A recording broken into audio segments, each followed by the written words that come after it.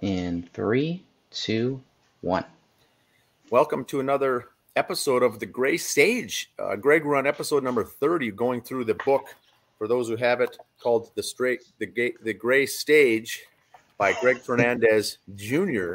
We're going through every chapter in this book, Greg, and this is the 30th episode. We're on chapter number 14, and if you're following along in the book, we're on page 129, and chapter 14 is called Rotten Reviews, and this is part 2, going through the various people that have written or wrote reviews on the documentary, on the Gray State documentary from Eric Nelson. So people write reviews, and many of these are all very good, really, really cool reviews because such a good movie it was. But like you said in the previous episodes, the bullet points, the talking points seem to be the same. It seems to the folks have gotten the memo, so to say, on what to write, what to focus on, and what topics to avoid. Most of the stuff we found out, Greg, is the evidence itself, is the thing that they all stay away from. The propaganda talking points are the things that each one of them go to. They're all directed.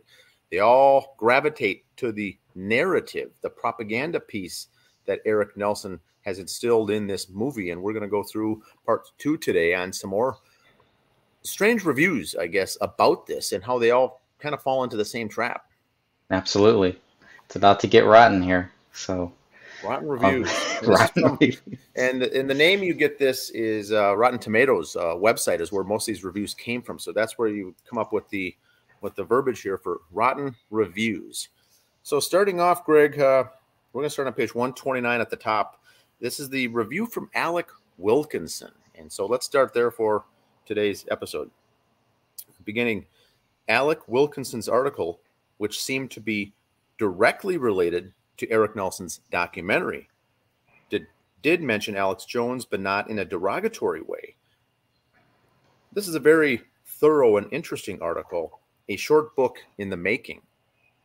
I'm not sure if I would categorize David as dystopian, as Mr. Wilkinson claims, but then again, I do not try to think of human beings in such general terms. So his title of the article was the Death of a Dystopian. That was Alec Wilkinson's article, was in the New Yorker, and it was called Death of a Dystopian. So this got a lot of press, this article in the New Yorker. Going on, it says, unfortunately, Alec falls into the trap of trying to connect David Crowley to an alt-right movement while avoiding the bullet hole in the living room. Wilkinson then told me the reason the bullet hole was not included in his article was because it was not that important. Well, it sure seemed important when I first told Alec about it. He found it strange, and so did his fact checker who called me before the article was published. Then after publication, Alec basically claimed the bullet that killed David was not a big deal. Great reporting, Alec. The article fails to prove David Crowley guilty, which is par for the course in this case. Some people just want to believe the official theory, and they're free to do so. However, the facts of the case do not support their accusations against David Crowley.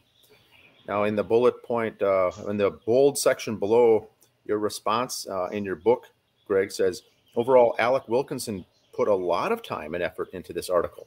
He seemed sincere when I spoke with him over the phone.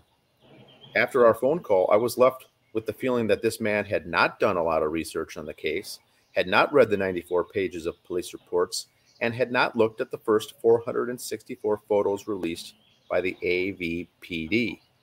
But that is just a feeling. So what we've got here, Greg, is almost a first-class review here written, and I mean that from a viewership. You know, we can mention these different various articles and newspapers and trade journals and reports and magazines, but the New Yorker article was a high-profile article that went very in-depth. It wasn't just a review, it was a summary of the entire case, essentially, that Alec Wilkinson wrote and published. It was basically their feature story in that episode of the New Yorker, that issue. And like you, I also did get a call back from their fact checkers on staff, asking me with various questions if they were true, false, or could you verify or could you back this up? And I gave my answers, and they had actually a staff person call to double check the quotes and things that were said on our behalf. Someone fact checked the things that I said. Someone fact checked the things that you said. Our names are both mentioned in the article. I don't know if I talked to Alec Wilkinson myself, but you did, right? Yes, I did. Yeah, I talked to him, then I talked to his fact checker twice. She had to call me back because the first time that their fact checker called me, there was a lot of things wrong, and she was asking me, "Is this?" I was like, "No, no, no, no, no." So it was like whatever they were writing, at least they had that. They had somebody who was monitoring it. So I was even a little frustrated with that. It's like, well, I just talked with this guy, and what he's quoting me as saying, what he's saying that I said is not true. So the fact checker did have to come back twice and clarify. And it was even still, even after then, it was kind of like, well, whatever, just write whatever you guys want to write, because you're obviously not listening to what I'm saying. Like I said, you don't care about this bullet in the living room, or this bullet hole in the living room ceiling, which to me is a big deal. Correct. And so I just finally just was like, well, whatever you guys want to do, just do it. Because And that's what my response was, the same way. Answer the questions, make sure they got what I was saying correct.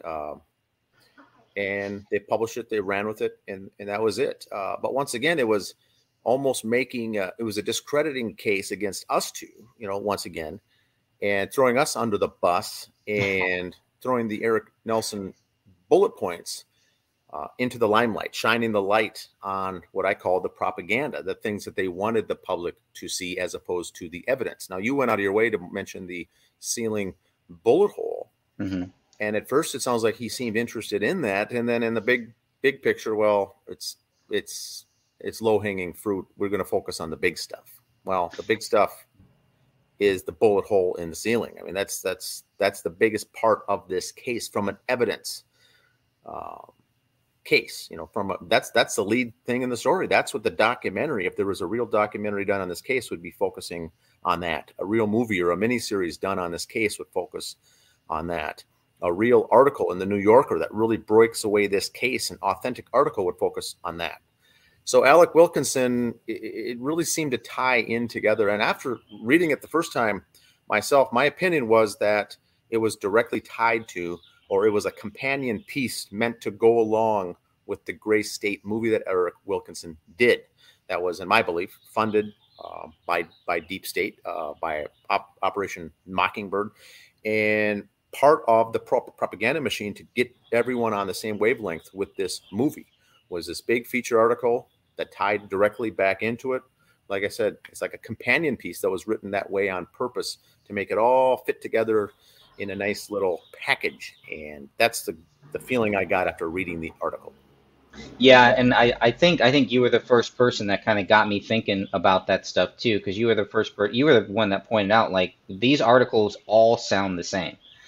And it's like, and all these people are all saying pretty much the same thing. They're tweaking it a little bit, but I do remember that really stood out to me. And then I think maybe it was Anne or somebody had actually found the quote where Eric Nelson actually says that yes, they are tied. These two things are tied together, I believe, right? Yes. And so the general public, when you read it, you think that these are independent. A filmmaker did a movie, and then a writer, a very good writer. In fact, Alec Wilkinson has some very good work done on his resume, so to say, for the works that he's done over the years, writing articles and being published.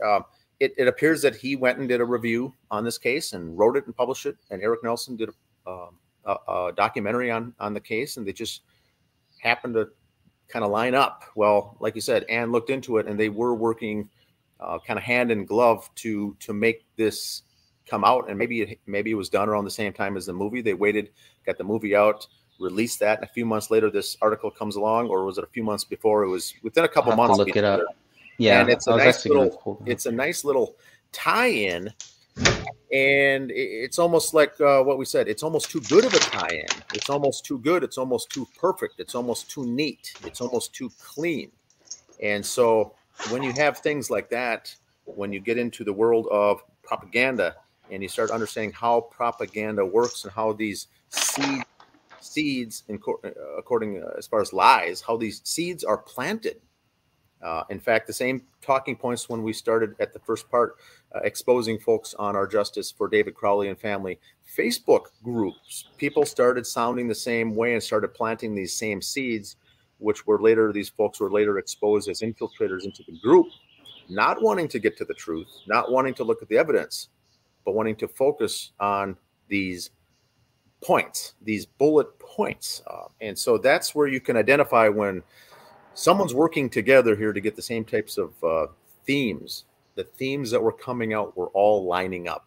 Now, I do agree that Alec Wilkinson did put a lot of time into this. We've seen reviews written from people who just simply watched a 90-minute movie, wrote up a review, and published it on Rotten Tomatoes.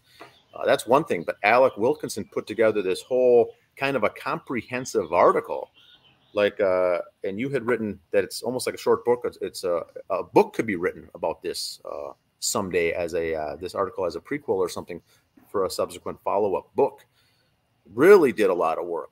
But the three things that you can tell by reading the article: didn't look at the photos, didn't read the police report, and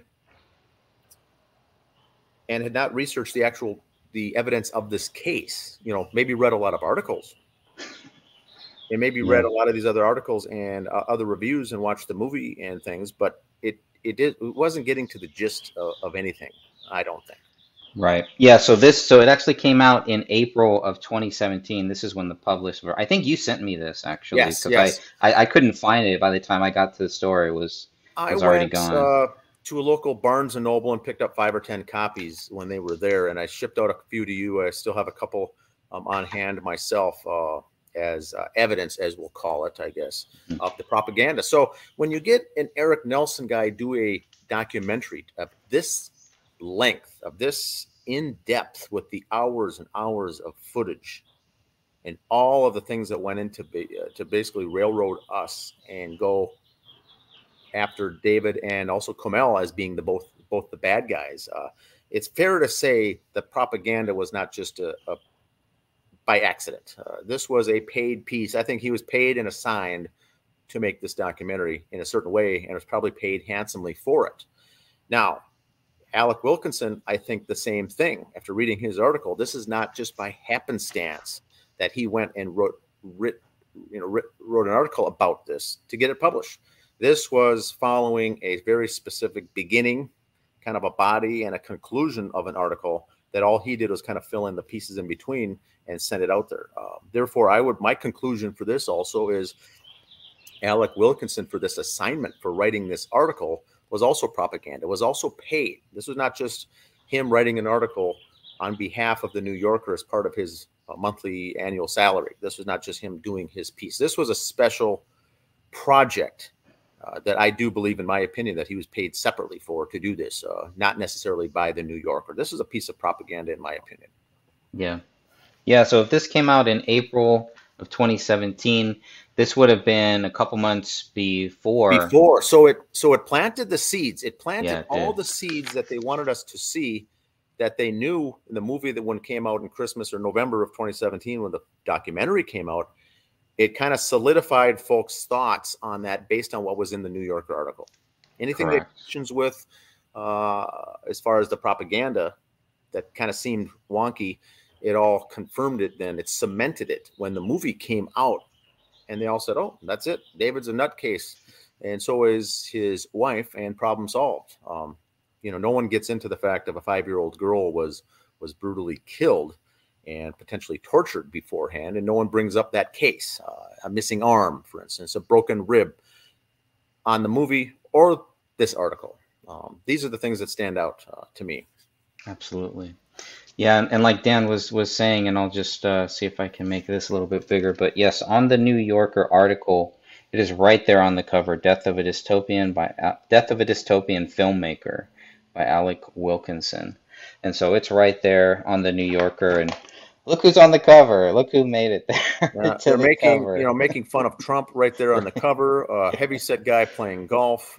That's a propaganda machine. And we know too now, when we get into Operation Mockingbird, for those who are familiar with the paid people that came over after World War II that the U.S. hired to write propaganda pieces to fix the narrative. This goes back a long ways now, many decades, when the CIA hired these folks. The New Yorker itself is another propaganda publication. Now, do they feature real live good articles now and then? Yes, but the publication itself is like the USA Today. It's like the New York Times. It's like the Washington Post. It's like the USA Today. These are all, if you take all 5 of those newspapers on any given day and read the headlines, they're basically the same.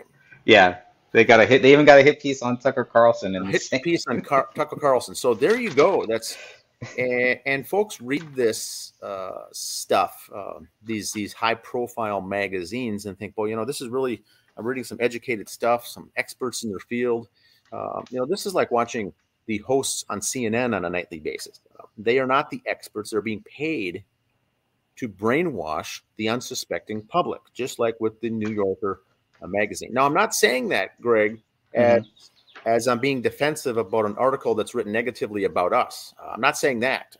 I'm not defensive about that, because we figured that was what was probably going to come of it. The fact is, it wasn't surprising, because we knew that in the first place. And I've made many, many posts on Facebook and social media about the New Yorker well before this article came out. This doesn't just put me in a sour grapes here with this publication. The New Yorker is a propaganda piece. That whole publication is. And so, rightly so, with an article like this, add to the mix.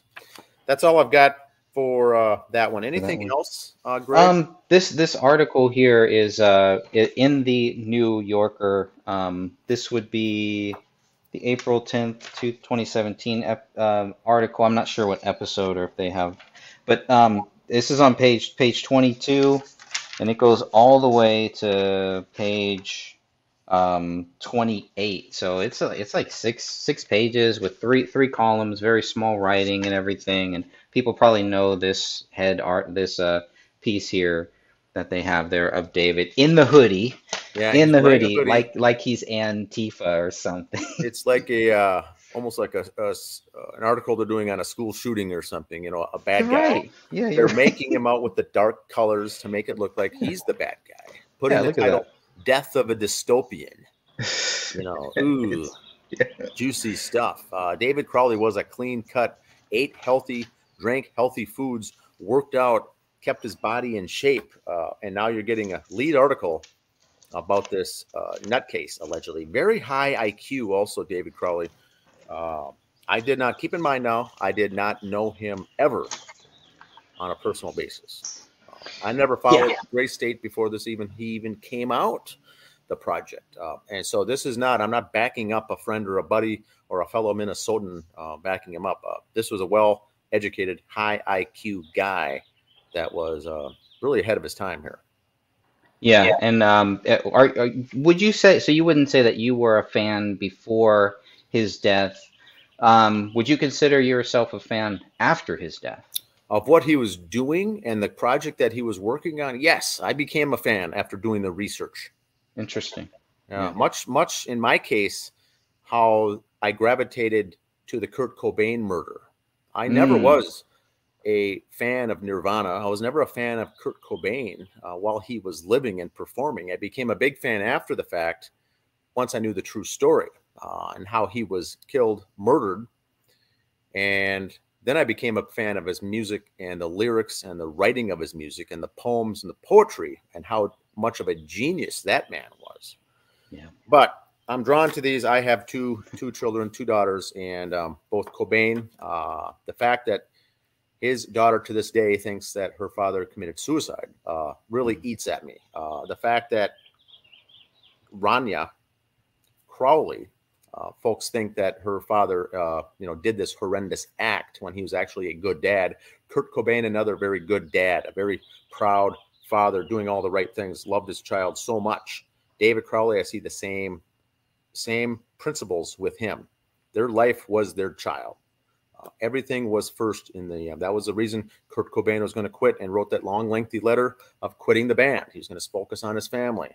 Well, someone got a hold of that letter, added a paragraph at the bottom, and says, "I'm ending my life. I'm killing myself." Now the whole thing reads like a suicide note. So his original note that was unaltered, the beginning of it was him leaving the band, moving on to different things. I need to change. I need to focus on other things. That's how that suicide note was written. Mm-hmm. You just change the title, sign it that I'm leaving this world and I'm dying, in someone else's handwriting, of course. The last paragraph is not his handwriting. That was already proved by a writing. And so now you turn it into a suicide note, and you get the mainstream media and big rock music publications to push that he was a drug addict, nut job, crazy dude. And they say now this is the suicide note. There's your answer. Well, that also was a lie. And anyone who's studied the case knows it is a lie. It is not. The evidence proves Kurt Cobain did not kill himself. That's not just my opinion. The evidence from experts proved that, like we proved the David Crowley case. So very similar to me. So in summary, I became fans of both after their death. Sorry. Interesting. So you've seen Soaked in Bleach. Yeah, I've seen. I think is one of the every documentary on the Cobain case. I think I have seen, good and bad. There's a lot of propaganda pieces out there as well. When you start researching that rabbit hole on the Cobain killing, there's a lot of fake documentaries out there as well. True. Yeah. But you got to keep researching and look into the true ones, the real ones. And that's not me cherry picking movies that I want to see that fit my narrative, is what people think conspiracy theorists are. They'll cherry pick movies and documentaries that agree with their thinking and say, "Oh, those are the real ones." But no, there's a lot of good documentaries out there about Cobain that are real, authentic, and the ones that make the higher. The primary ones that the public sees are typically the ones that, he was down, depressed, broke, didn't have any money, and killed himself. That was not the case. Once again, similar to Kurt Cobain, he was signing a very, very prolific contract to perform at the Lollapalooza that he opted out of.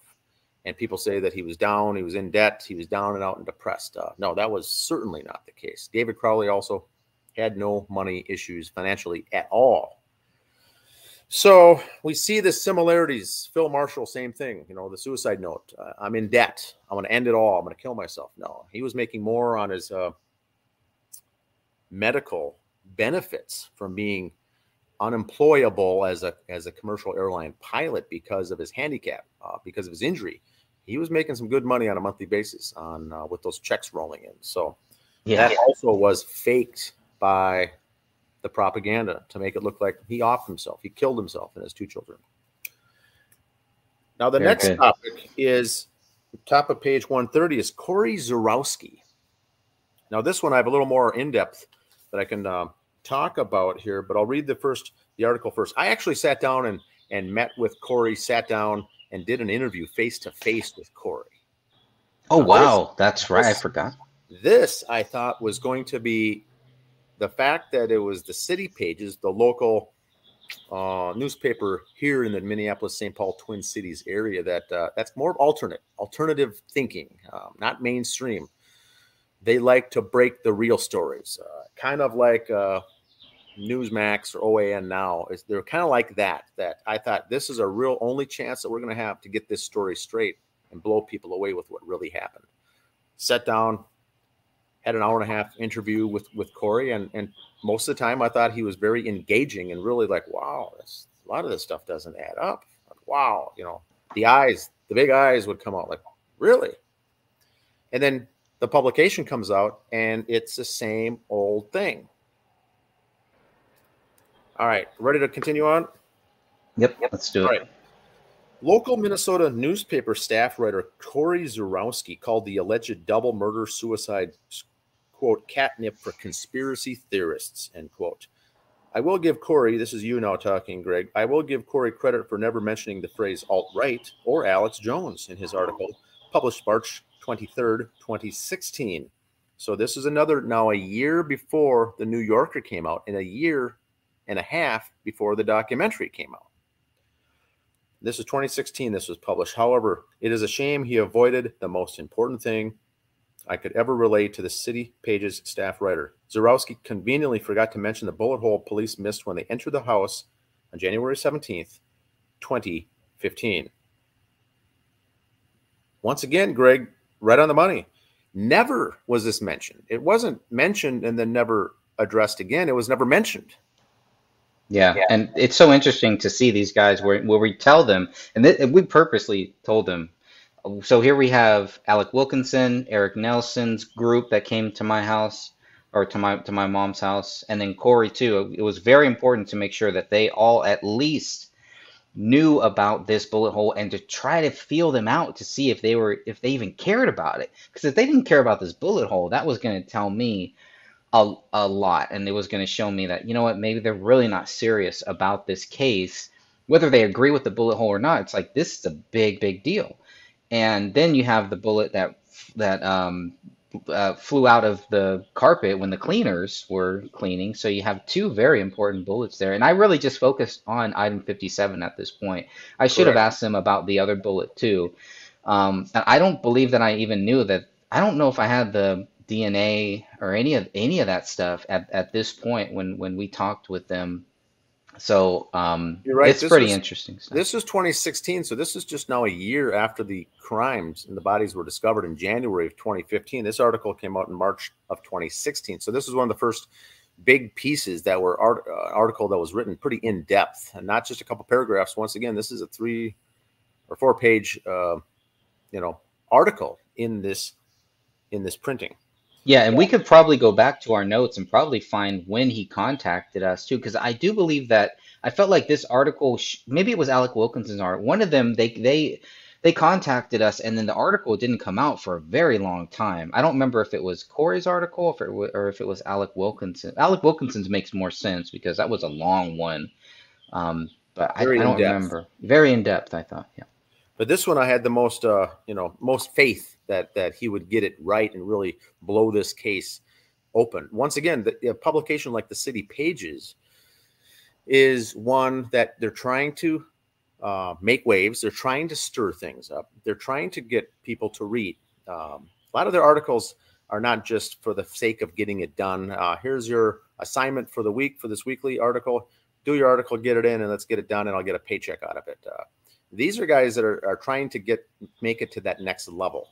They're introductory, sometimes beginning journalists using this as a first step out of college or out of their degree, and then to get a job, a higher paying job later. It's more introductory. So I thought we had a chance here because there's very low propaganda probability with an issue of the publication of the City Pages. This is really your non-propaganda. And Corey Zarowski, in my mind, is one of those that probably more than likely was not paid anything outside by propaganda to push this. This was just a legitimate guy doing his job, writing an article, I think, that happened to get it all wrong. But I think he did it in good faith. Now, it could be totally wrong, but I don't believe there's propaganda in this piece at all. But let's continue. Sure. This is Greg talking now. I expressed to Corey the importance of the bullet hole as it led to the bullet police alleged David killed himself with. Police would not discover the bullet until their third call to the Crowley house 1 month after the murders.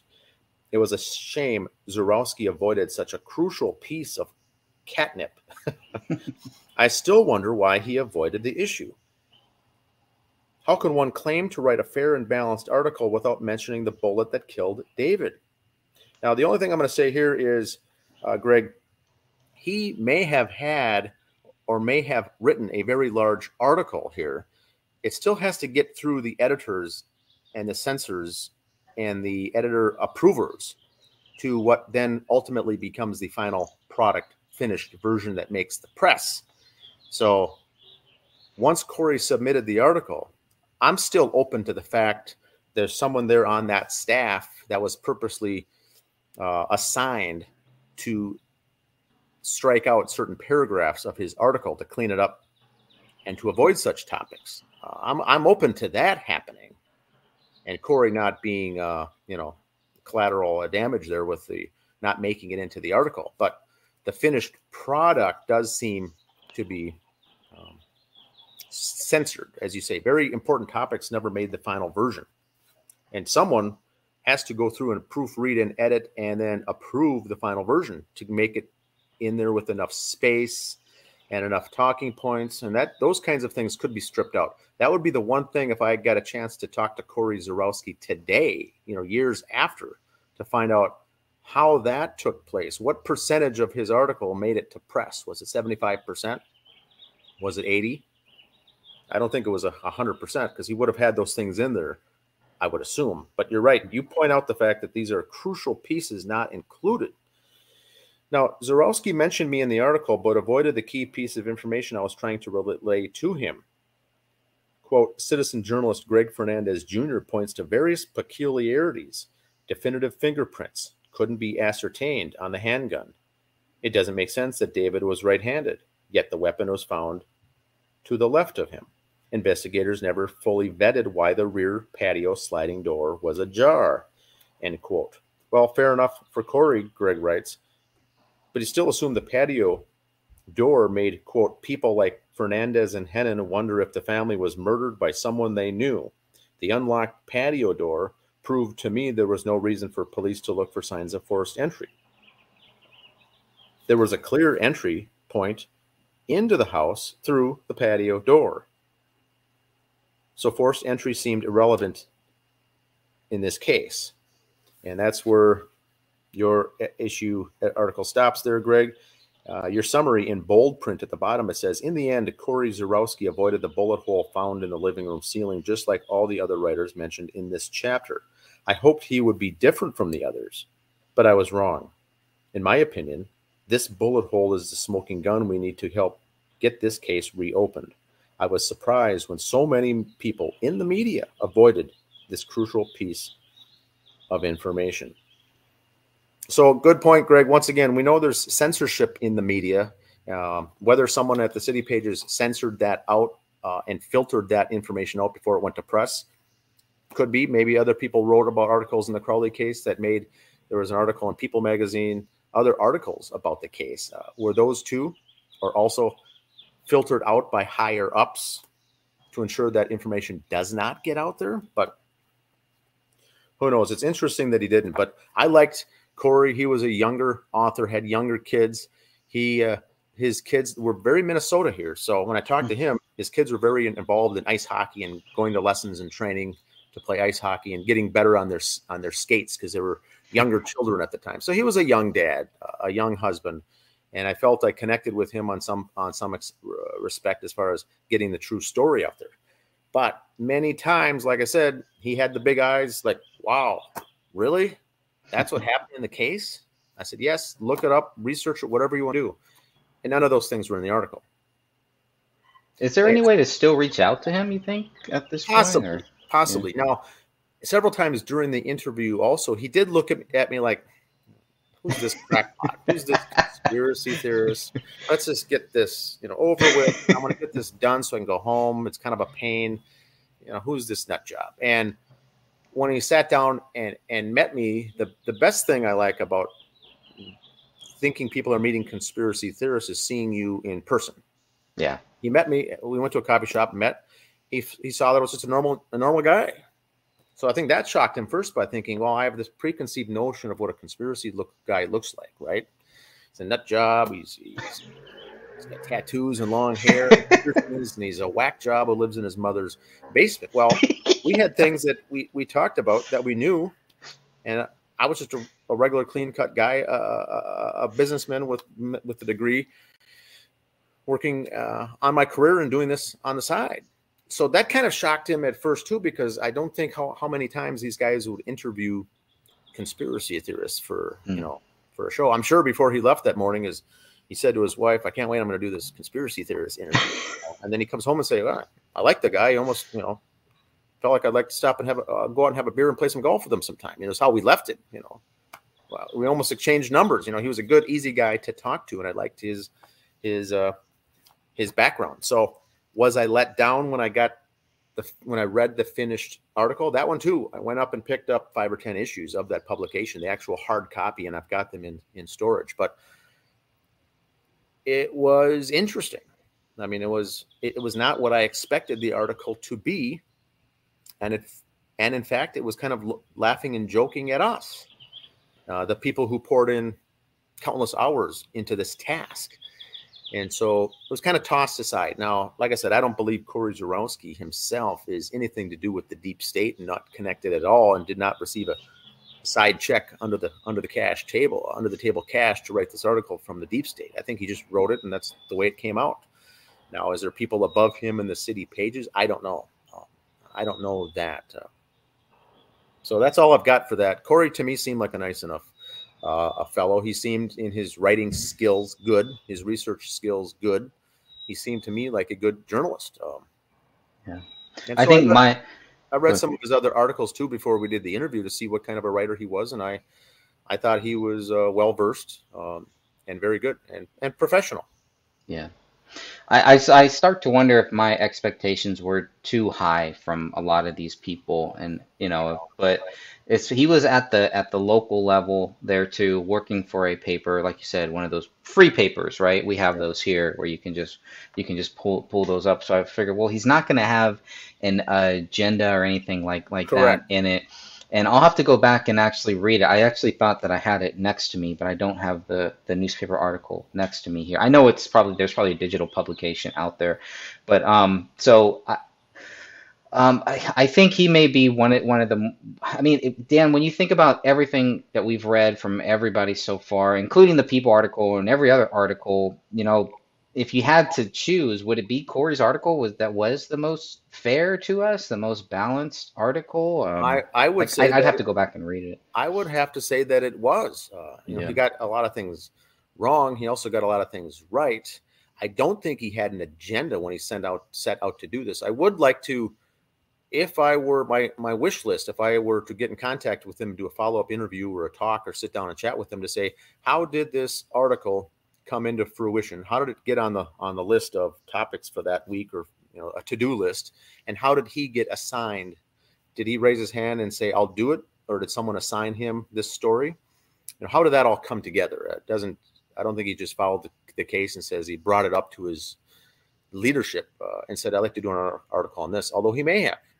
Yeah. And that was March of 2016. And right. So there was so much in we the didn't news know. off and on, but it was Right. the more in the locals. And locally here, it was more on the conspiracy pages and on social media than in actually officially published articles. We have Minneapolis and St. Paul that have daily newspapers come out, and this wasn't. The Crowley case wasn't in here at all. Even a year later with all this, but you were to pull up websites, social media, Facebook around here locally in the area. That Crowley case kept bubbling over all the time. Wherever you went, you would hear talk or rumblings of the case, but the mainstream did not touch it. So I'd be interested to find out how he got assigned the case, or if he volunteered to do it, and was it gone over and cleaned up before it went to press?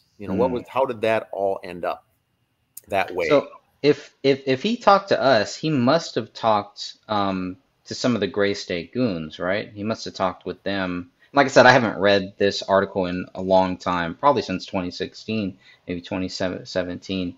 But I'm assuming he also talked with them too, and he could have got some talked to quotes from them. The neighbor Judy Prochnow. He could have talked to the Gray State guys, some other people connected with it, and that could have, if that's the case, then that would have swayed his thinking as far as they were all out to get us as well. So that would have dampened his trust level, with us, or her credibility, so to say. But Sure. that could have been the case, and I'm sure by the investigator that he is and the journalist that he is, he probably talked to many of those.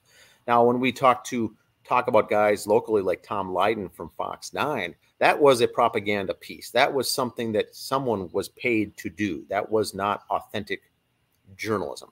What Tom Lydon did, that was disgusting in your face, I think. But Corey Zarowski, I think, made an authentic effort to write an article about this topic with no agenda, I think. Yep. All right. The next one is Mitch Heil. Let's go to Mitch. Mitch Heil, bottom of page 131.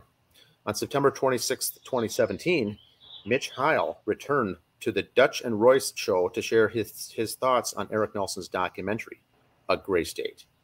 Heil was seated in the front row during the film's pre-release screening at the Walker Art Center in Minneapolis, Minnesota on September 21st, 2017. Quote, "It's really strange watching a documentary about your best friend who basically went nuts," Mitch explained to the Dutch and Royce. "It's like you're watching the slow collapse of something, like progressing," end quote. Just like the Apple Valley Police Department and Eric Nelson's movie, Mitch did not provide any evidence to prove David was guilty. Mitch stated that David, quote, "recorded everything and meticulously kept journals of everything for the longest time," end quote. Heil also discussed the concept of gray state. Basically, quote, "a jizz fest of all conspiracy theories mixed into one," end quote. And that, I think, is authentic. I think that's what Mitch Heil thinks. I don't think anyone planted that into his head. He just thinks that we're all nuts. All these conspiracies are nuts. Yeah, and he's been on, to put it kind of in a little context, he's been on this show. I think he may have been a co-host or something on the show. So he's going to be a little more open, a little more lax. This is why I wanted to include this one, because this is where he's really going to be able to vent, really share his frustrations, his real feelings, and kind of joke about it too. I mean, when he calls it a jizz fest, I mean, I don't think he'd be part of it if he really thought it was a jizz fest. I don't know. I don't know this guy or anything, but he seemed, I mean, listening to this, and the audio is out there. They tried to hide the audio. We still have it though.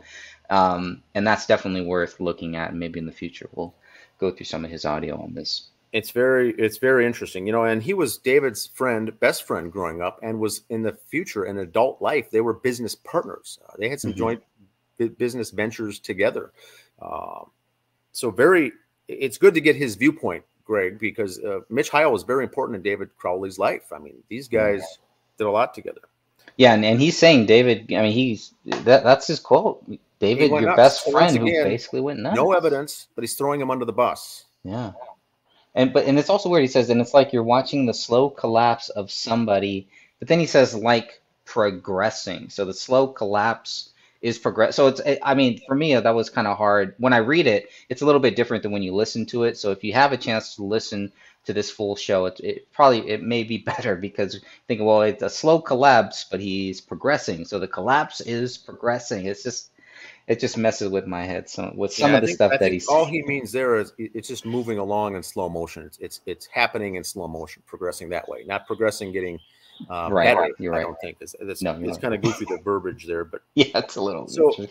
But he also does say that David recorded everything. To me, that was another big thing that he says David recorded everything, but not the deaths. Didn't record anything as far as we know past November of 2014. That's kind of weird too. He didn't record Christmas. He didn't record any of the family gatherings that they had, any of just them doing anything. There's no journal. It's just very weird how it was like David went dark around this time. Or was this stuff taken out? Is there, more video that David was doing? Was he really recording around Christmas time, and that just got deleted or something? It's just weird how he would say David recorded everything, and he meticulously kept journals of everything for the longest time, except in those last months. I don't know. That bothers me. Well, the interesting thing is, like you said, Greg, the last months would be the David Crowley's meticulous notes about how his friends and business partners have betrayed him, and he's exposed them all as the snakes within his group. So if something were to be gone, moved, deleted, altered, or scrubbed, so to say, it would be those last months. So that's also very convenient. David knew it was the very people closest to him that had been exposing themselves as the very snakes that were out to get him. So, of course, those things would be removed. I think of the Facebook post on his personal page that David says, I'm looking to get new folks in my group that are responsible, trustworthy adults, and I'm switching it up as far as the management of my team. I'm mixing it up. And that's the post that's gone. Not from the Gray State Facebook page, David Crowley's personal Facebook page that no one had access to, or no one should have had access to. His page. Who deleted that quote? Right. And that's why I think that was very important that one was missing, because what we could hypothesize here is that the last few months there were journals of meticulous notes. There Right. was audios, there was recordings. Those are the things scrubbed because it doesn't fit the narrative. And once that post on his Facebook page, people started looking at that saying, well, this doesn't line up with anything that happened of him Yeah. going dark and him going depressed and him being broke and without a contract and no money. And then the very next day, that post is wiped out of Facebook. Right. And there's something that kind of coincides with that with David's journal. When the police said the journal ended in September, we get the journal and it ends in November. So we don't know how much could have been scrubbed, how much could have been taken out. There's not a Uh, there's not a finite line, an end line where things end. It's some things end in September, some things end in November. Our question is on a show like this is, did it ever end? Was there notes up until December? Was there notes up until Christmas that were just not lending to the narrative, so therefore they had to be destroyed and removed? That's what we're getting at here, because things don't add up. that's right. Now, Mitch was joking about the murders right after they had happened. It was just how Mitch dealt with his friend's tragedy. It's normal for him. That's just how I cope with things. Mitch then clarified his role in making the Gray State movie trailer. Quote, "It was just the three of us. It was me, David, and this other guy, Danny Mason. I did the camera, I did props, I did makeup, I did lighting, I did producing things. I did set design, basically anything other than being the director are things that I had a hand in at one point or another," end quote. Now, that's fair enough. I believe that is all true. I think everything he said there was true. And Danny Yeah, Mason and it's was and the it's actor. The director was David Crowley, and all the background things was Mitch Heil. And that's all. this, He didn't have to believe in these conspiracies. He didn't have to believe in the subject matter. His job was, I want a set made, design a set, do it, do the lighting, do it. And he doesn't have to believe in it at all. So I think he was just doing that as a job, as helping out a friend, helping out a buddy, doing that as a job.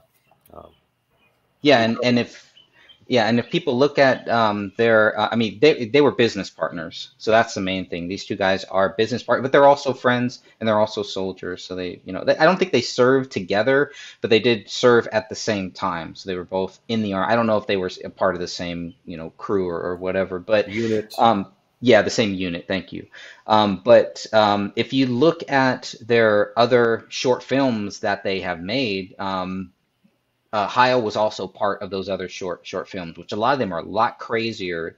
In my view, a lot crazier than the whole Gray State trailer. To me, the Gray State trailer, if you look at the videos on Hothead, I think it's called just Hothead, on their YouTube channel. Hothead Productions. Yep. Hothead Productions. Okay.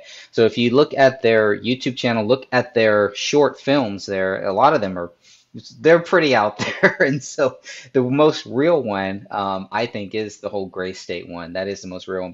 But Mitch Heil was part of all of those other things too. So to him, the Gray State trailer may have just been one other trailer that they were making, and this just happened to be the one that connected with people. Yeah. I think that for those out there thinking, how can Mitch Heil say this and make fun of these conspiracy theorists, yet he's inserted himself into these movies, these roles, director. I think the difference there is that he was a business partner and was doing this because it needed to be done, not that he necessarily agreed with it. He did a lot of stuff. There's a lot of videos out there of things that he helped work on, but the main one here with the conspiracy, I think he nodded his head, did it. What can I do to help? As far as let's get this done, regardless about his thoughts on the very topic. That's right. Continuing on, it says, David's family gave Eric Nelson all of David's private home videos because, according to Mitch, quote, "First of all, what are they going to do with it? What are they going to do with it? Second is, I guess, it's kind of a way to humanize him or just not say he was a monster," end quote. Now, what do you think of that, Greg? That's big right there. Because you have this whole thing. They're trying to humanize this guy, which I thought, okay, that's great. That's a great thing, but that's not what I get from this film. I don't know what you got, and maybe I'm sure everyone's view is different. Everyone's view is relevant. But I mean, to try to humanize him, I really felt like, no, they tried to make him a monster. They tried to kind of show that this was a person that just went crazy, snapped. They don't give any reason. They don't say, "Hey, this is what made him crazy. This is what made him snap." And all of the things that they do to try to trick you into thinking that turned out not to be true. They told you that David Script was dead. That's in the actual film. And then Dan Hennon talked to talked to Mike Boggio, and it's like, no, the project only died because David died, is what he basically said. So, I mean, I don't know. I had a really hard time with it where he's just saying, well, what are they going to do with it? What is the family going to do with it? I mean, they had a good opportunity to make a real film. I don't think the family had any interest in making any film. No. I don't know where all of this started. It's really crazy that Sean Wright, that Mason Hendricks have a big part in this, in actually the background, and actually making this film, getting this film done. That bothers me too, because I feel like they really are the people that were really pushing to make this film. And if they wanted to make David, if they wanted to humanize David, they had a great opportunity to say, you know what, guys, this is what the police say, but we don't know. Best case scenario, that's what I was hoping from Eric Nelson's film is they would say, this is what the cops say, this is their proof, et cetera, et cetera. In the end, we don't know because we don't know, we weren't there, we don't have the actual proof of what happened. That would have been the way to humanize David. Yeah, and the amount and the hours and hours of footage with David doing things in the backyard with his daughter, on the trampoline, at the local playground, going down the slides, doing things, painting, doing artistic crafts and things that they all did together. There would have been hundreds of hours of those things that would humanize David Crowley. That is when we know by what came out in the film. What was not the case is that they cherry picked from thousands, tens of thousands of hours, only the things that made him look like a monster. There's your evidence right there of all the things out there. Then they picked the cherry picked. So, and as far as what's the family going to do with all that video footage, give it to them to make a movie. What's the family going to do with them? I would agree they're not going to use anything like that. Now, if he was a hero and now you're sitting on all these hours and hours of video footage, for instance, you found all this video footage of Prince or Jimi Hendrix or a famous Elton John when he dies. All of these things that you can make these tributes down the road of a very famous person. Now, David died as a bad guy and a monster. What he's saying here is they're never going to make a biopic about this. They're not going to do a biography on his life by using all this footage. The family's going to delete it all. They have no use for it. So why not give everything, not a portion, everything to Eric Nelson? And what happened then is that where we see Mason Hendricks ultimately getting credit as a producer in the movie, going through and editing out and cherry picking the bad scenes that make him look like a bad father, a bad husband, and a bad person. Now, those things are cherry picked. That's what makes the movie. So there's where the money comes in. They get paid for that. There's where your, that's how it ties together for those of us standing back to see the big picture. It's also very clean and neat because of all these things that are wrong are what took place. You would have a group of supportive friends saying, here's the good side of David, here's the good side of Kamel, and here's Rania, the good side of Rania. But yet we see her crying, her throwing a tantrum. Those are the only things we see. Them talking about a scary red man thing.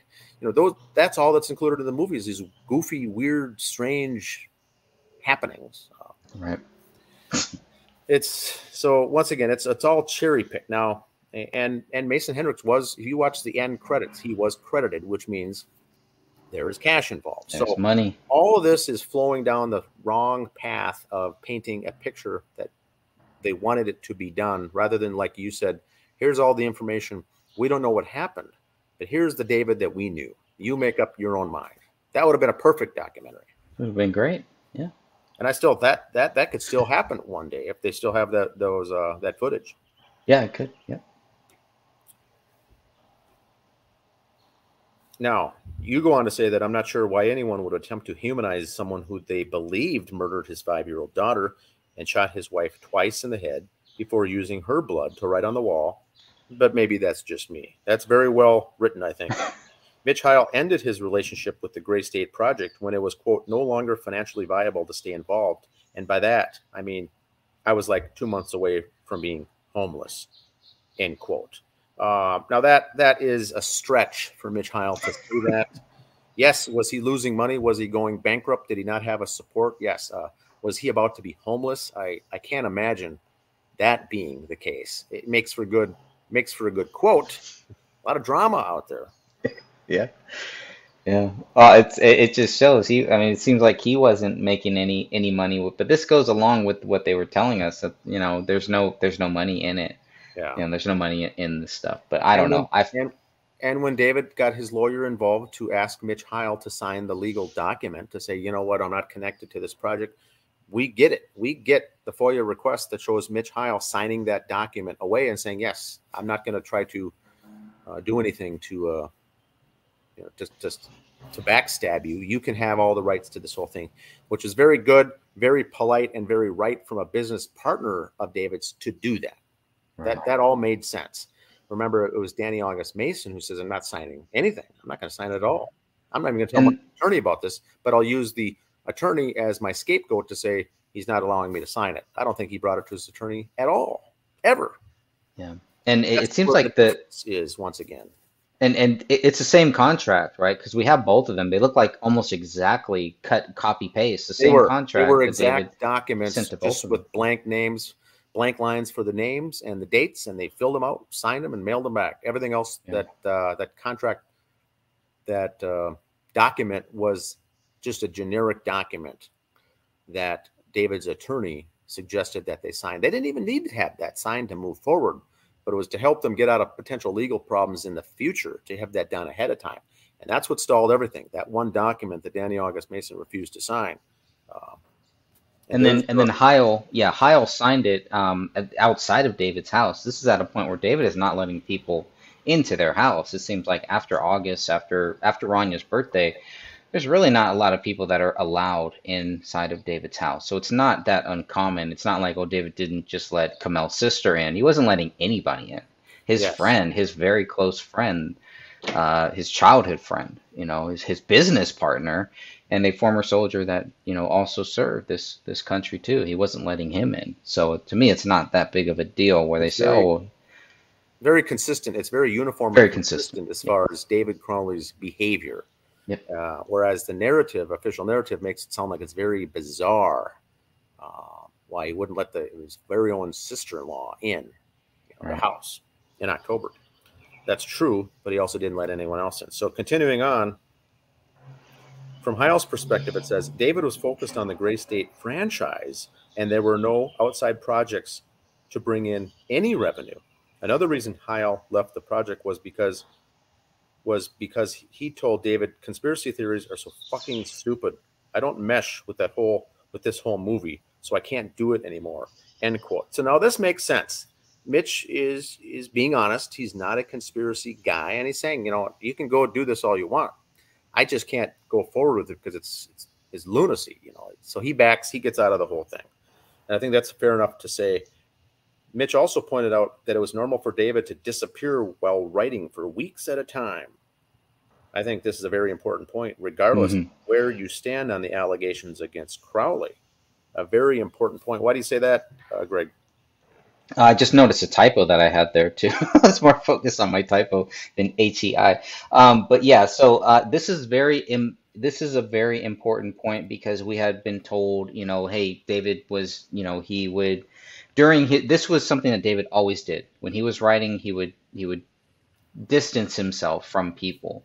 So the fact that he is now, as of September of 2014, he is basically being tasked with coming up with a treatment for a TV series, which is completely different than writing a script. Writing scripts are fun. I enjoyed writing scripts for many, many years. I find them very, very fun. I love writing plays. It's pretty much the same thing. A play is a little bit different, but it's a fun process.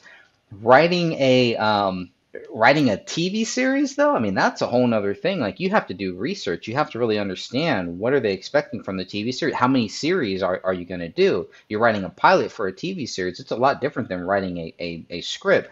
This could have been a whole nother world for David, and maybe that's why we don't have maybe he never actually wrote anything for this TV series. He was still working on, well, how do I even do this? How do we Yeah. even make this here? To write a treatment for a TV series, not that the big of a deal really, but it takes time, and you need to be able to just sit in a room for hours, for days, sometimes for weeks, sometimes months too. Some writers, they spend months just like, I'm gonna spend four months, and I'm just going to separate myself from everything and just write this stuff and just write. So this was a very important thing where Mitch Howe says this is normal for David, because we have been told that this was not normal, that David was distancing himself from everybody.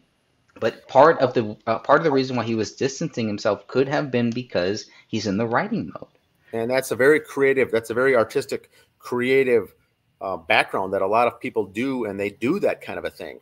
Now, once he pulled himself out and did his focus, is where we start seeing this narrative of the Shining episode come in, the movie The Shining with Jack Nicholson, where he secluded himself as a writer and then went mad in this hotel in Colorado.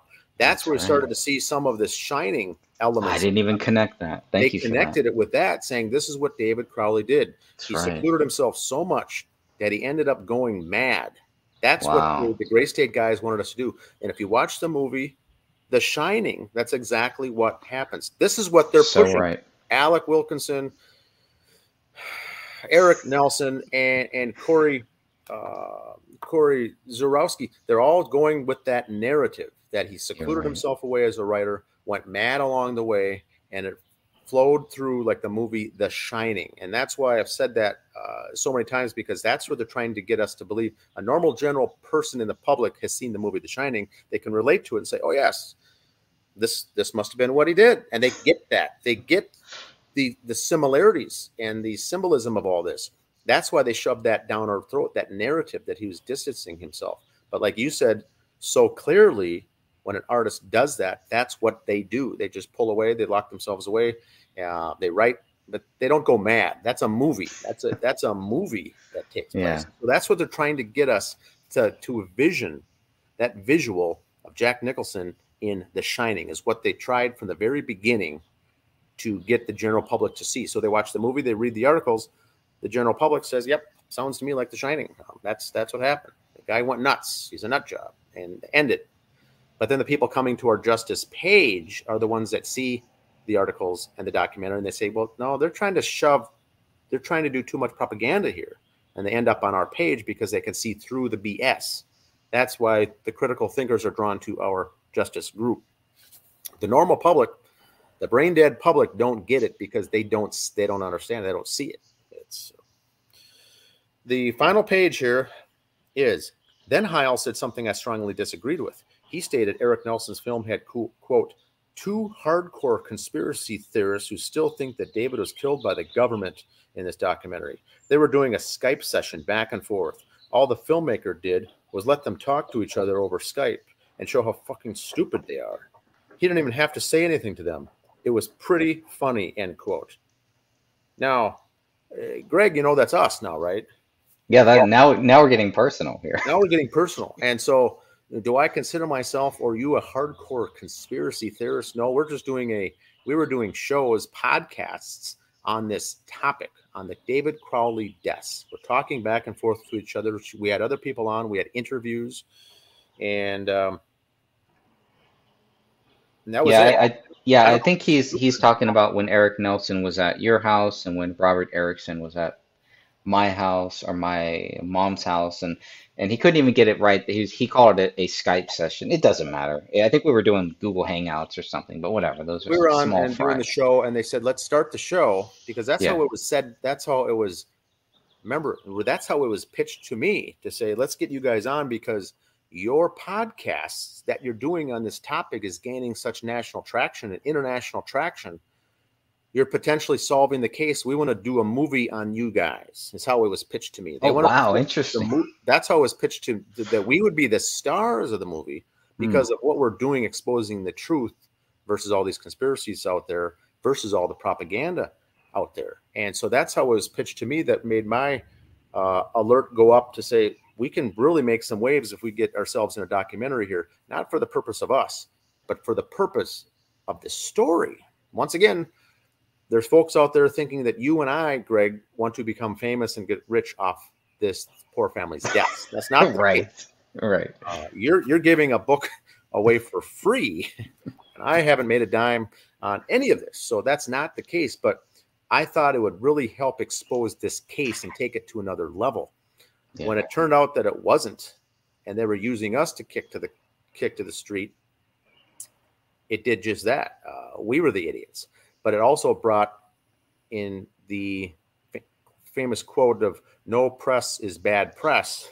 Right. Yeah, you're right. For us, being on that show even shed in a bad, poor light as discredited that they're trying to do, really got people to come up and join and find our page, do searches on our names to find out what we were, how to contact us and get further interviews and whatnot. And that's why I think we're able to get these high profile interviews with the right people, the correct people, Mike Boggio and the like, who were never interviewed for any of the articles, any of the movies.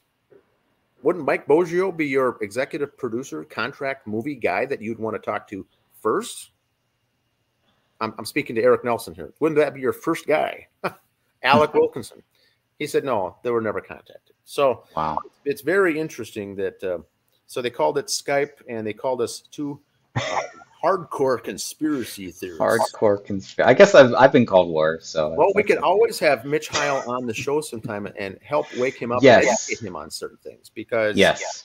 I don't know about you, but the theories of the things that I follow, and I think you too, Greg, for the most part, I believe it's to be true, is the ones we follow are the true ones. There's no conspiracies out there or theories out there that are bonkers, goofy things. We only follow the ones that we focus on, are the ones that we have investigated and found out that were true. So we can certainly get Mitch Heil on. It'd be a good educational show for the young fellow. Absolutely, yeah, and he's always welcome. He's always welcome here at any time if he ever does want to come on. We can. Now he has the open door policy. Yes, Mitch does. Calling someone a hardcore conspiracy theorist is often used to deflect from a real conversation and avoid the real issues. This I agree with 100%. Heil was wrong when he stated Dan and I think the government killed David. Now that's also correct. I don't. You and I, Greg, have ever said that the government or some black ops killed David Powell and his family. I don't think the government had anything to do with the deaths. Yeah, I don't said that. No, I mean, I know that there's other people that were saying that at that time, other YouTube, channels and people that that knew David, and I think Dabu777, he was and he's in that film too. I don't know why they didn't interview him, or maybe if he didn't want to be interviewed for it, but that really bothered me because I felt like those people who were saying that the government killed him, like, don't say the government killed him unless you have proof. Yeah.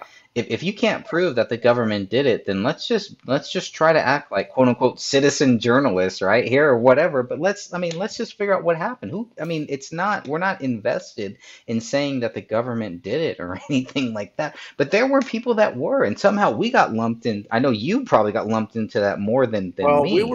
We were both heavily involved in the Philip Marshall death, the captain, the 9/11 author of Philip Marshall, in which case I firmly believe the government was involved with that death, with that that killing of himself, the pilot, and his two teenage children and the family dog.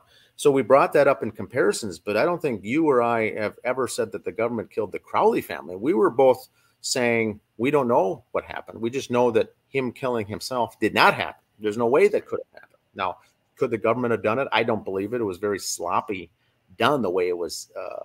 A government hit is going to be a very clean, efficient operation. But I think that Mitch Heil at the same time doesn't know us and has not interviewed or researched us or followed us at all. And probably thinks that. I think a lot of people who don't know are going to come away with that takeaway that we're the two lunatics. I believe that. That to the uneducated person who hasn't followed the case, that's more than likely how we are presented, and I'm okay with it. That's fine. It is what it is. But I don't think we ever said anything directly that the government did it in this particular case. That's the point. Mm-hmm.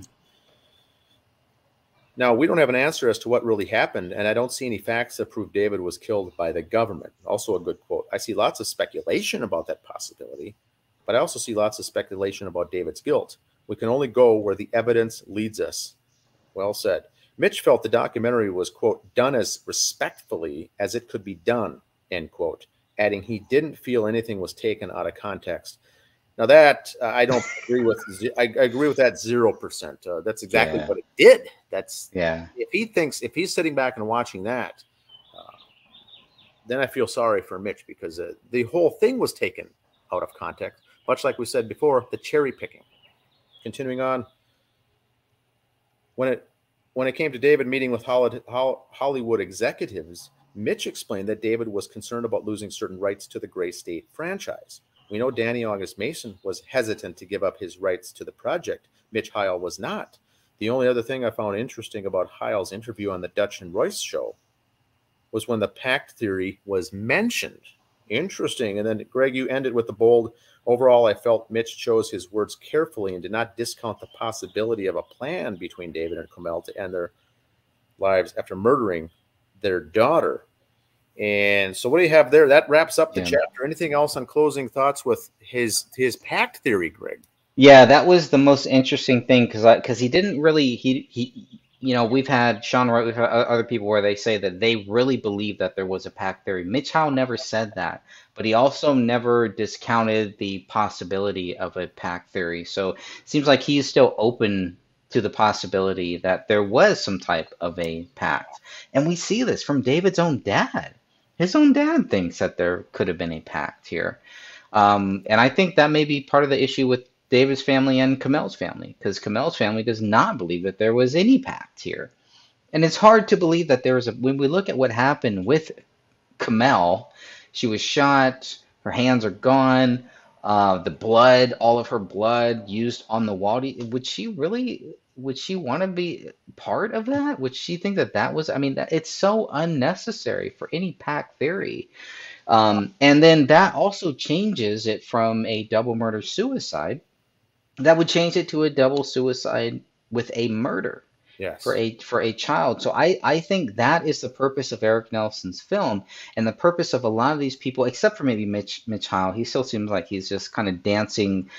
He doesn't address it in that, but he also doesn't discount it. And I was expecting him to say that. No, there was, because when PTSD came up at the Walker Center, it sounds like from what we've heard, he was like, no PTSD. But when it came to the pact theory, he kind of danced around it. So I was a little worried about that, very concerned about some of his views on that pact theory, because, it makes no sense. But I understand why Eric Nelson wanted to push this pact theory, and really not Eric Nelson, but the producers and the people who want to push David's project forward. If it's a pact theory, then it's not just David Crowley. And they can blame David's wife. They can say, well, David did it because his wife wanted to, and he just kind of went with it.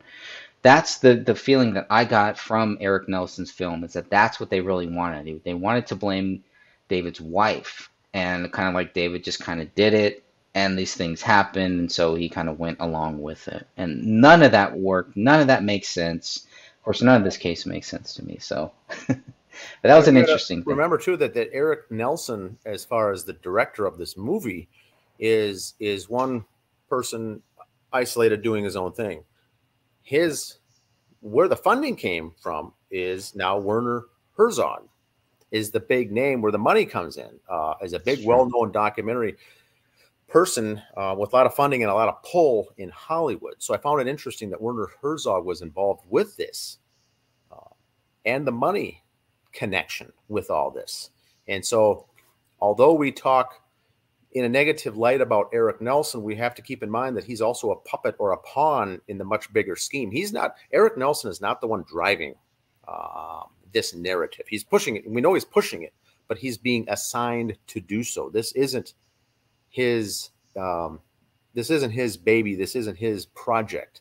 He got assigned this project. He was given the money to do so. And the result was a desired result that was given to him that he just had to follow through on. I think he is a puppet or a pawn in the much bigger game here under the umbrella called propaganda. Eric Nelson is still a bad guy because he's a part of it, but I don't think he's the one driving it. He was assigned to do this by the higher-ups and got paid handsomely.